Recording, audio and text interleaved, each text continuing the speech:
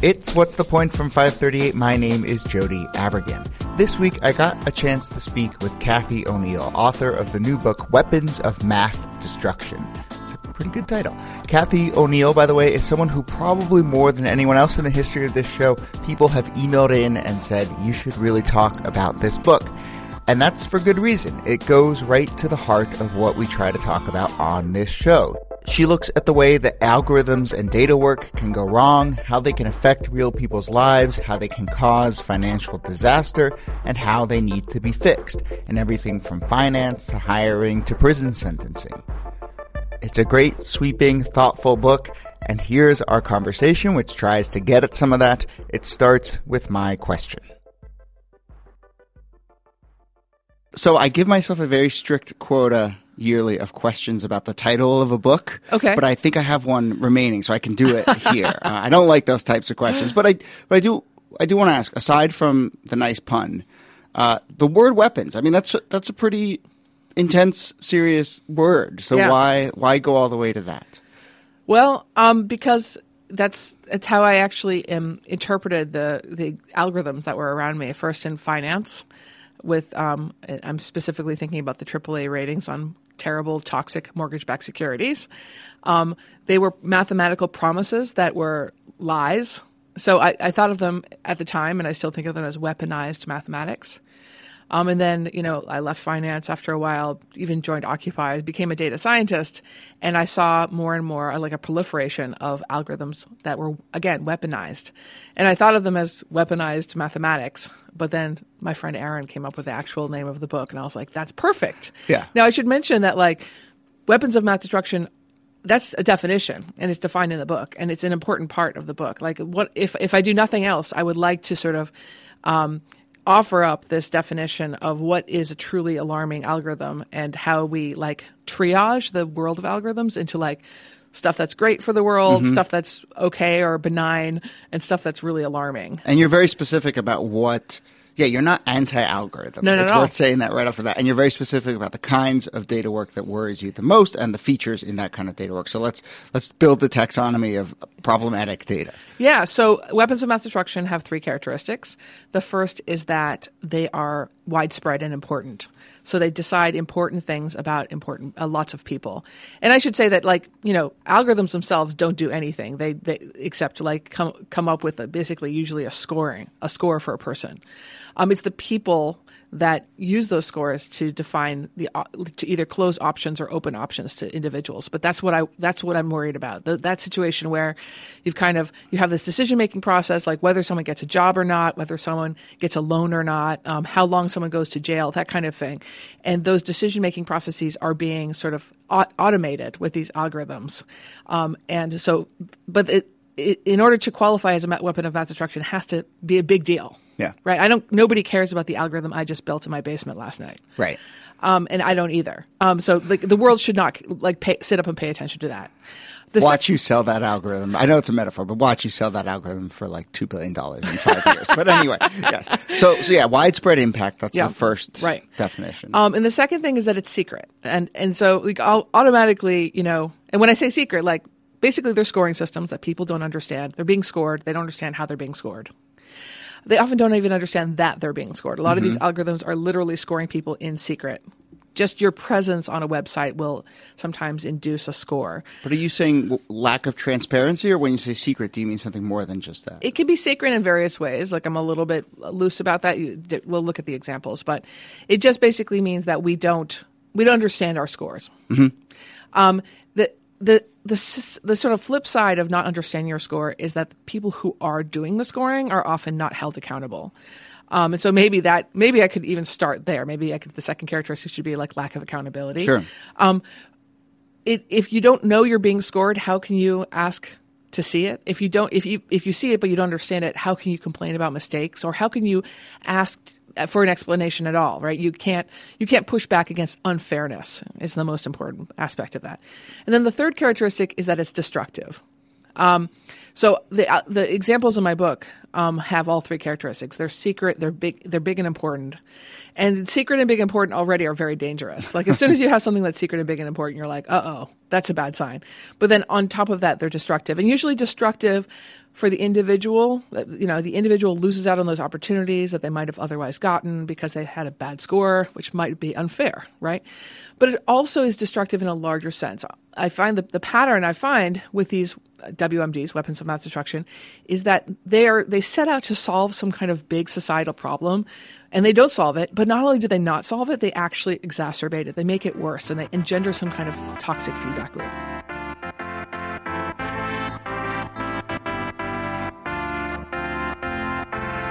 Yeah, and I think one of the patterns that's emerged in the conversations on this show is that things can be particularly destructive because they have the promise and the seductivity of being fair and unbiased and all those things. So we'll get into all of that, and it's good to have those three characteristics laid out. But let's go into a specific example. So one that you write about that we actually haven't talked about on this show is the way that weighting and algorithms are used in hiring practices. Yeah.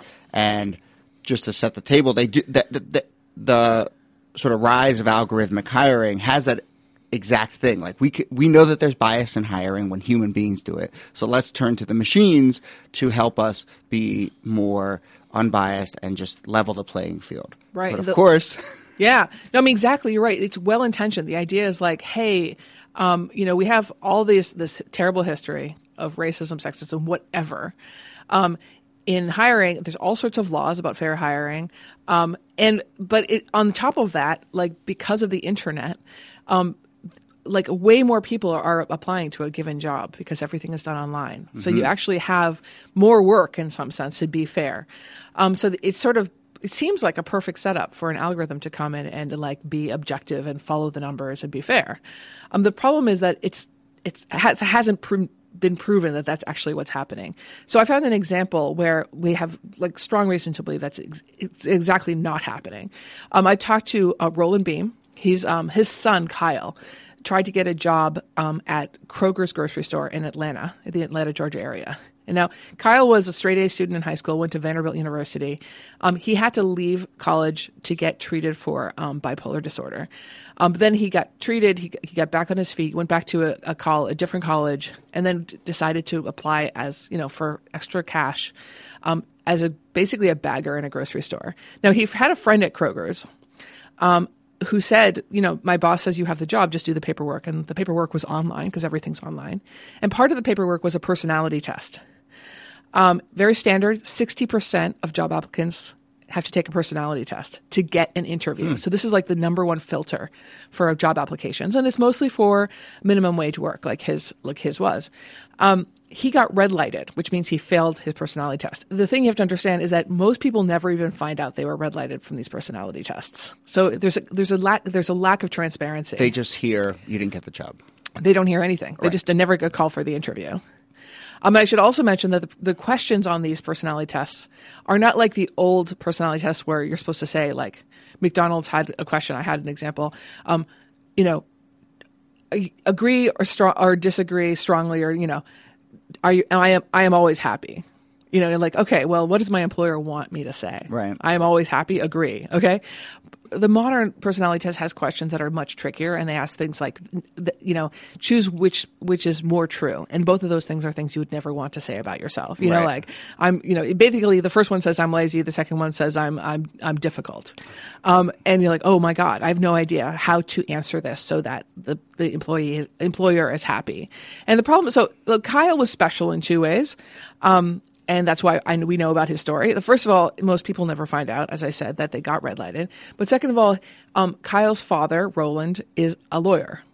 And most people, honestly, plot twist. Yeah, who like apply to minimum wage jobs don't have fathers that are lawyers, right? So I talked to his father, Roland, and I asked Roland like what happened next, and Roland was like, well, I asked Kyle, what kind of questions were on the personality test. And he said, well, Dad, they were a lot like the questions I was asked at the hospital when I was being assessed for my bipolar disorder. So it was like a mental health exam, and his father was like, wait, that's not legal. Under the Americans with Disability Act, you're not allowed, like no employer is allowed to like give a health exam to potential employees, including a mental health exam. So his father said, look, I want you to apply to other jobs. So Kyle ended up applying to 6 other jobs in the area, Atlanta, Georgia. They all had the same exact test. That's what I mean when I say widespread. Right. He failed all of them. And now his father has actually sued all those companies, all 7 companies, on behalf of everyone. So it's a class action lawsuit on behalf of anyone who's ever taken that test, under the condition that it was a violation of the ADA.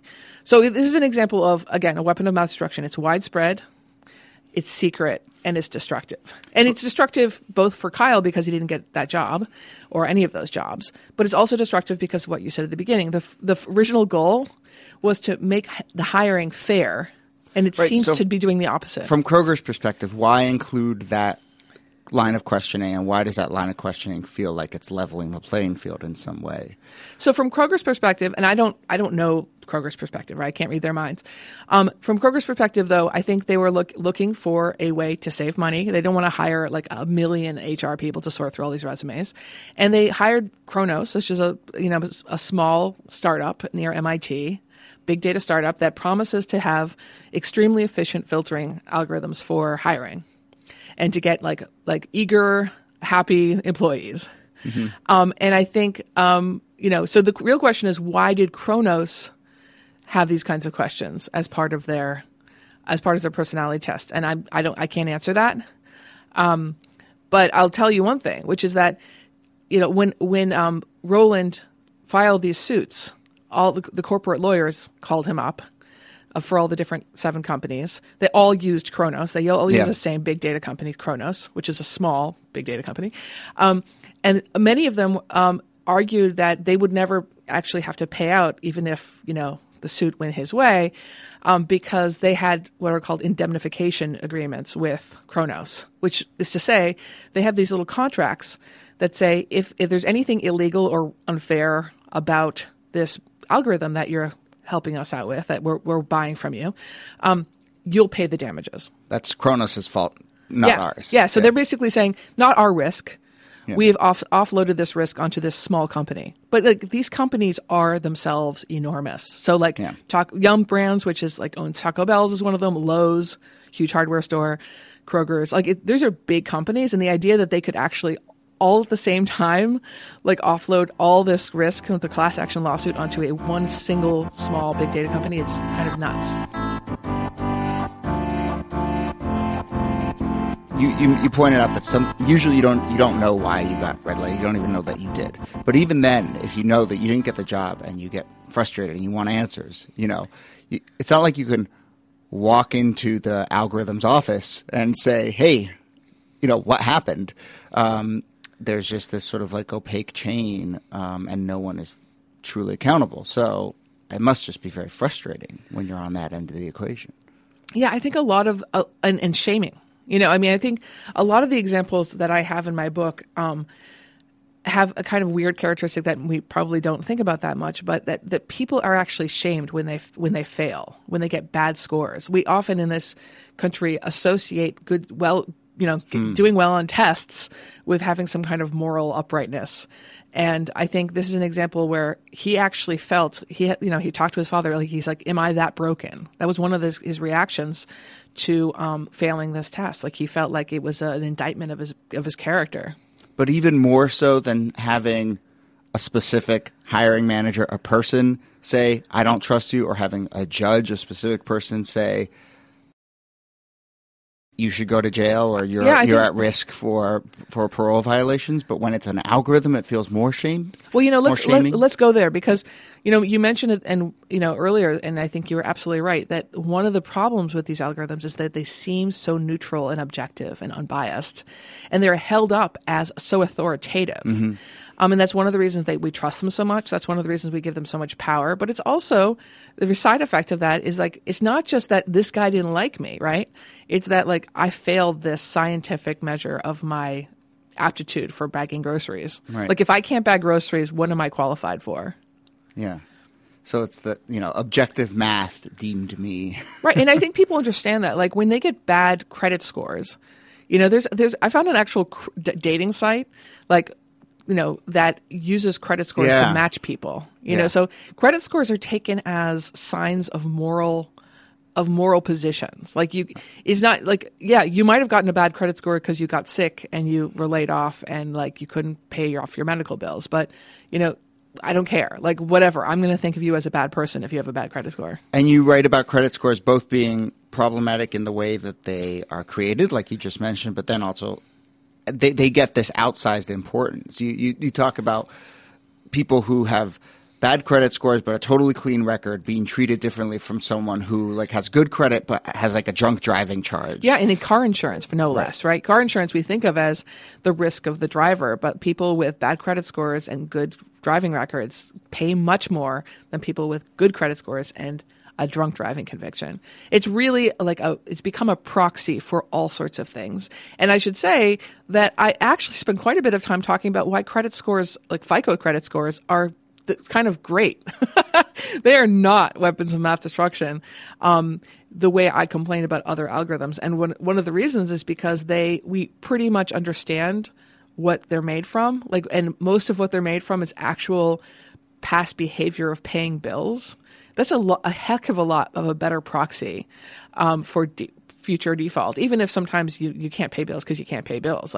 But it's still it's much better than many of the electronic credit scores that we're now seeing pop up all over the place, that are like giving people or taking away from people the opportunities for like credit for loans and stuff like that are based not on actual behavior, but things like shopping and profiling and, social networking, all stuff that is really has nothing to do with whether you actually pay your bills. Going back to the hiring, so you talked about mental health, but there's certainly racial bias and gender bias as part of it's baked into the hiring process. Yeah. And I think a lot of people are using algorithms to try and get past that. Right. One simple example, stripping names so that there's no bias when you look at particular names, but then also trying to sort of like wait for different kinds of backgrounds and so forth. Is that a worthy endeavor? Does that ever work out? I'm really glad you asked. And the answer is, I haven't really been impressed with the efforts in this direction. And I want to give you a thought experiment that I often talk about. So you mentioned stripping out names, right? Yeah. That's an important idea. And we do that when we're looking to hire people in academia often. At least we should be doing that more often. We take away names so that we can't see whether we know them or whether they're a man or a woman because there's so much gender bias. But actually, if you think about the promise of big data, it is the opposite. We never take away data. We add data. The promise of big data, if you read the sort of hype, right, is more data is always better. Let's just get all the data we can. Let's collect people's GitHub activity. Let's collect people's social media data, Twitter data. Now, all of that data is gendered. We know that if the very first thing we can figure out about a person, given all that kind of proxy data, is their gender. Not if you have a name like Jody. Then it's very useful. No. Your name, maybe not, but your behavior on social media, yeah. Yeah. But yeah, so the point is that this big data stuff, and it's happening more and more in white collar jobs, is doing the opposite of what it's intending to do. I would argue if the intention is to strip away racism and sexism, because what it's really doing is it's profiling people really, really efficiently, and then repeating past patterns. Which is okay. So the thought experiment is this. You have a machine learning algorithm that replaces people at Fox News to hire for anchors. And the idea is that the way you build a machine learning algorithm is like historical data, all kinds of data about people in the past who applied to jobs at Fox News to be anchors. And then you have to have a definition of success. The definition of success could be like someone who stayed for 5 years and was promoted twice at Fox News. The point of this thought experiment is that we now know, because Roger Ailes was booted recently, that Fox News didn't let women succeed very often as anchors. So what that would do is it would train the algorithm to think, oh, women don't succeed very well at Fox News. And when you start applying that algorithm to the current pool of applicants, it would naturally filter out women. So it's just perpetuating the existing bias. Yes. Which is to say, if we had a perfect way of hiring, right? If we had like 538 hires perfectly, then we would want to automate that. Right. Right. But I'm just saying it doesn't clean up past bad practices. Right. You have to get to that underlying problem. And I guess what you were saying about wanting more data. It's like by stripping names and gender, it almost takes as a given that those things can be problematic. Whereas, we potentially want to live in a world where having a name that is clearly, of a particular gender, of a particular race could potentially be plus in hiring someone. I mean, we're not there yet. We're not there yet. I mean, so one of the things I think about is, in order to get there, we have to actually improve our processes, right? In order to let me give it like a more historically based example for this. We have a law that says you can't base FICO scores on gender or race. And that was because back in the 70s, women, especially women who are newly divorced, could not get loans. And so they started agitating. And the argument was, well, we're going to make it illegal to use gender because the point is if you systematically prevent women from getting loans, then they can't build their histories of, being good, being creditworthy. And so there was a law put into place saying you can't use gender as an attribute. And then just as the law was going into effect, they added race as well for the same reason. So I'm just saying so the progression is you have an uneven system, an unfair system, and then you have rules that say you can't be unfair in order to allow women to get good credit histories. And now it's kind of silly to imagine that women would systematically be prevented from getting loans, right? But that's because we had that rule. And so I feel like right now with hiring, what we need to do is actually have these rules. Right now, rules are you can't use gender or race against somebody. And the problem is that we haven't figured out how to enforce that. Even though we're now using algorithms, the algorithms themselves are not being audited for racism or sexism. We'll get back to my chat with Cathy O'Neil in a minute, but first, a word from this week's sponsor. What's the Point is brought to you by Blue Apron.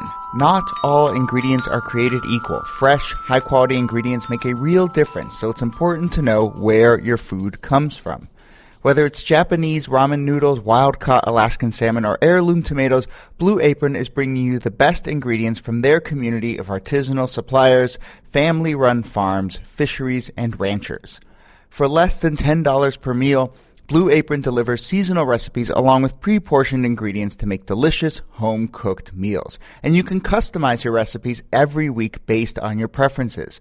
Choose delivery options that fit your needs. There's no weekly commitment, so you only get deliveries when you want them. And it's easy. Each meal comes with a step-by-step, easy-to-follow recipe card and pre-portioned ingredients that can be prepared in 40 minutes or less right at home. Check out this week's menu and get your first 3 meals for free with free shipping by going to blueapron.com/point. That's blueapron.com/point for 3 free meals. blueapron.com/point. Okay, back to the show.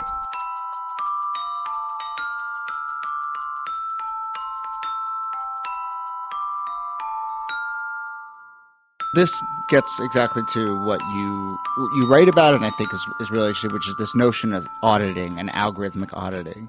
So what do you mean by that, and how does it get us out of this middle ground, that we're identifying here, where what the problem is, you're trying to solve it, but you're kind of perpetuating it because you're stuck in the middle?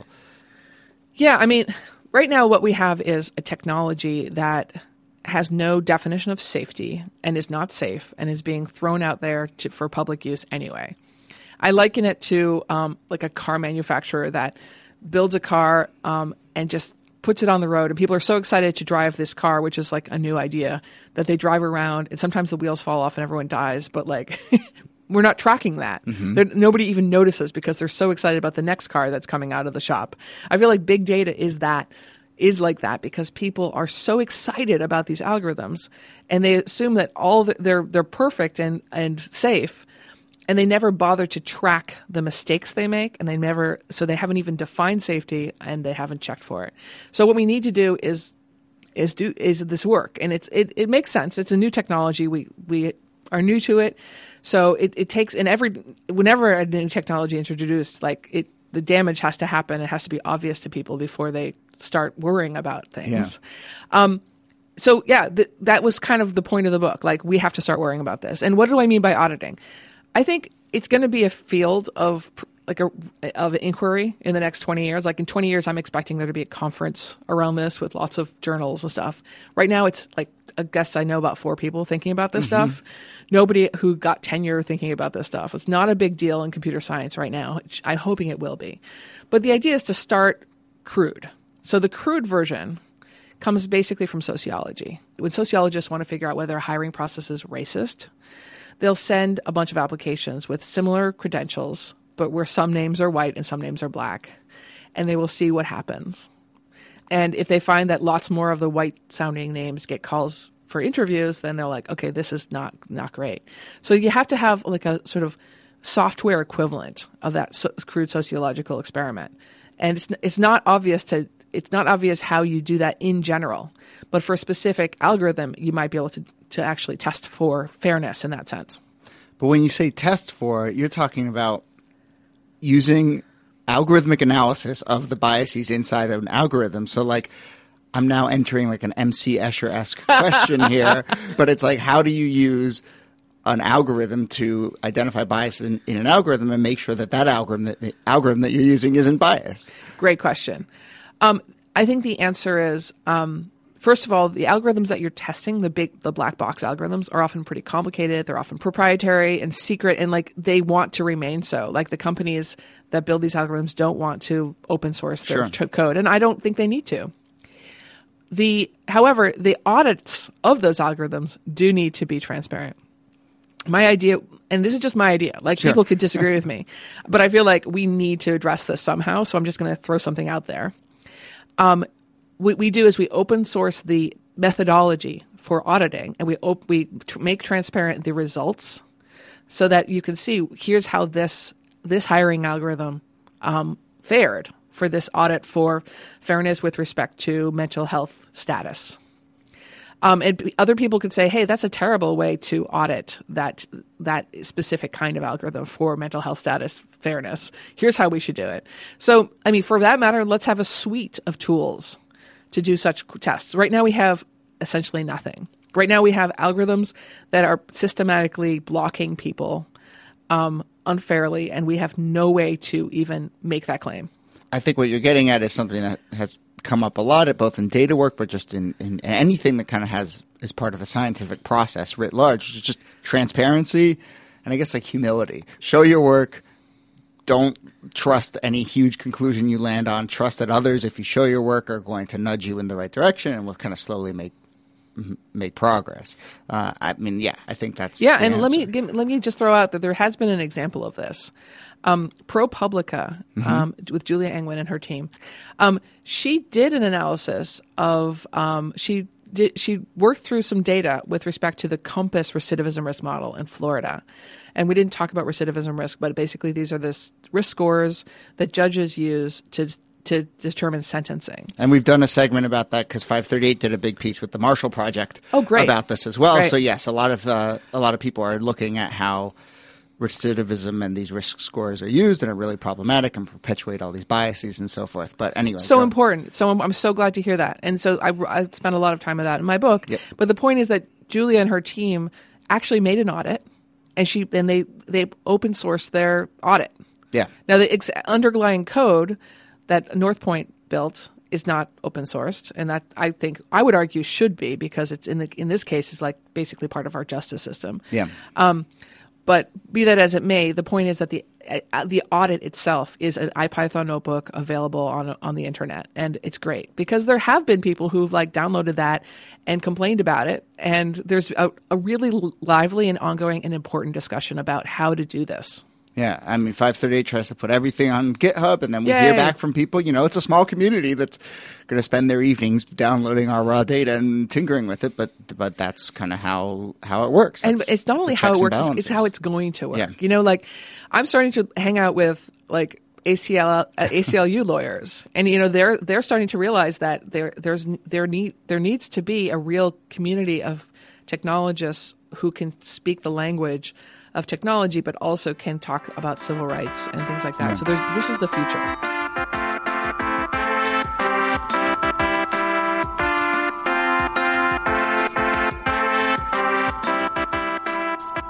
Okay, as we start to wrap up, you spent time on Wall Street doing quant work. I did. When you were doing that kind of work, did you have a sense of the effect of that work on real people? That's why I quit. Yeah. I mean, I quit because I personally didn't feel comfortable about what my actual work was. Which was essentially like anticipating what mutual funds and pension funds would do in the market. And I was like, oh my God, like I am skimming off the top of people's retirements. I didn't feel comfortable with it. And I've talked to people who trade in the market who are just like, Cathy, that's silly. Everyone does that. That's what the market's all about. I get it, but that's just not what I felt comfortable with. Somehow I went in there thinking, because I was a naive academic mathematician, thinking that I was like going to make markets more efficient and not really, and thinking of it as kind of a mechanism completely sanitized from actual human beings. But by the time I left, I was like, this is nasty. But it was also, the other reason I left was because, again, the AAA ratings on the mortgage-backed securities was a mathematical thing, right? It was sort of the most obvious mathematical contribution to the credit crisis, and it was huge. It allowed the scale of that mortgage-backed security disaster because people in Norway and Iceland were like, oh, AAA rated by these PhD mathematicians who know what they're doing with their data. And I was like, no, that's not okay. Wasn't one of the lessons there not just that the algorithm that led to those ratings was a problem, but that people just ignored that and would just like juke the stats and come up with a rating in order? I mean, right? It was like a human being willfully, negligently screwing up. Yeah, no, exactly. Yes. It was a corrupt practice. It was hugely corrupt practice, selling ratings when they weren't deserving. But it was, again, papered over as a mathematical proof. You know, there was like people were blinded by mathematics. Right. Their trust in mathematics. But when you were on Wall Street and you were doing this work, and you know, I'm just curious about the day-to-day, right? I mean, your interaction is with a computer screen, is with a model, is with a spreadsheet, is with numbers. I loved it. Like, yeah, I'm sure it was so great. Engaging work. So much fun. But what was the moment where you were like, oh, 2 steps past this spreadsheet is at, you know, someone's retirement, an actual human being? Yeah. I think it was my sleep that got disrupted. I would wake up with stomach aches, like nervous, like these are people's retirement. And to just tell you the truth, like I was lucky because I entered as a quant at hedge fund like in 2007, right? Which is, you know, the rest of the world noticed in 2008, but we noticed in 2007. So there was never really a time when I felt comfortable. So it was really obvious that there was something wrong basically the entire time I was there. So I was always kind of keyed into that, like, this is like a house of cards type thing. And I think, and the people who like started in 2001 or like right after the bubble burst, like then there was some good years there where you could get really lulled into the idea that this was great and you were brilliant and you were making all this money and you must be the smartest person in the world and you deserve all that money. Right. You know, I never had that. So is there any element of like you trying to make amends in the work that you're doing now? Probably. I mean, I think the way I look at it, I mean, who knows? You can analyze me. Right. I feel the way I look at it is like I was exposed in finance from my experience there. I was exposed to this real connection between the way the quants thought and the way people actually had to deal with those consequences of our systems.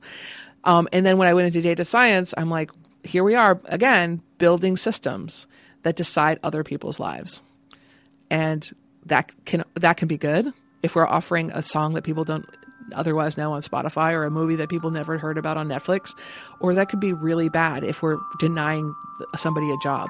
All right. Well, on that note, we'll wrap it up. But I encourage everyone to go read the book. Cathy O'Neil, thanks for coming in. Thank you so much, Jody. Thanks for having me.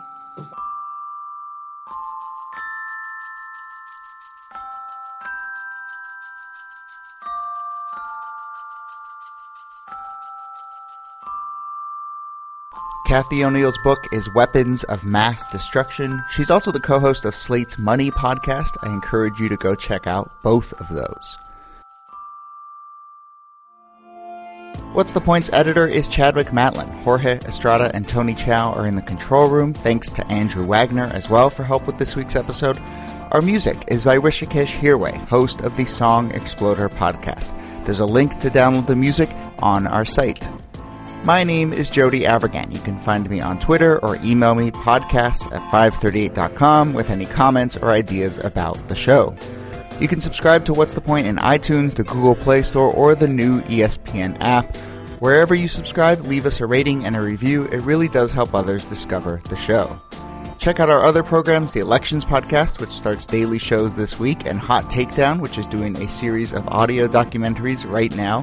Find them all at 538.com/podcasts. Thanks again for listening, and we'll see you soon.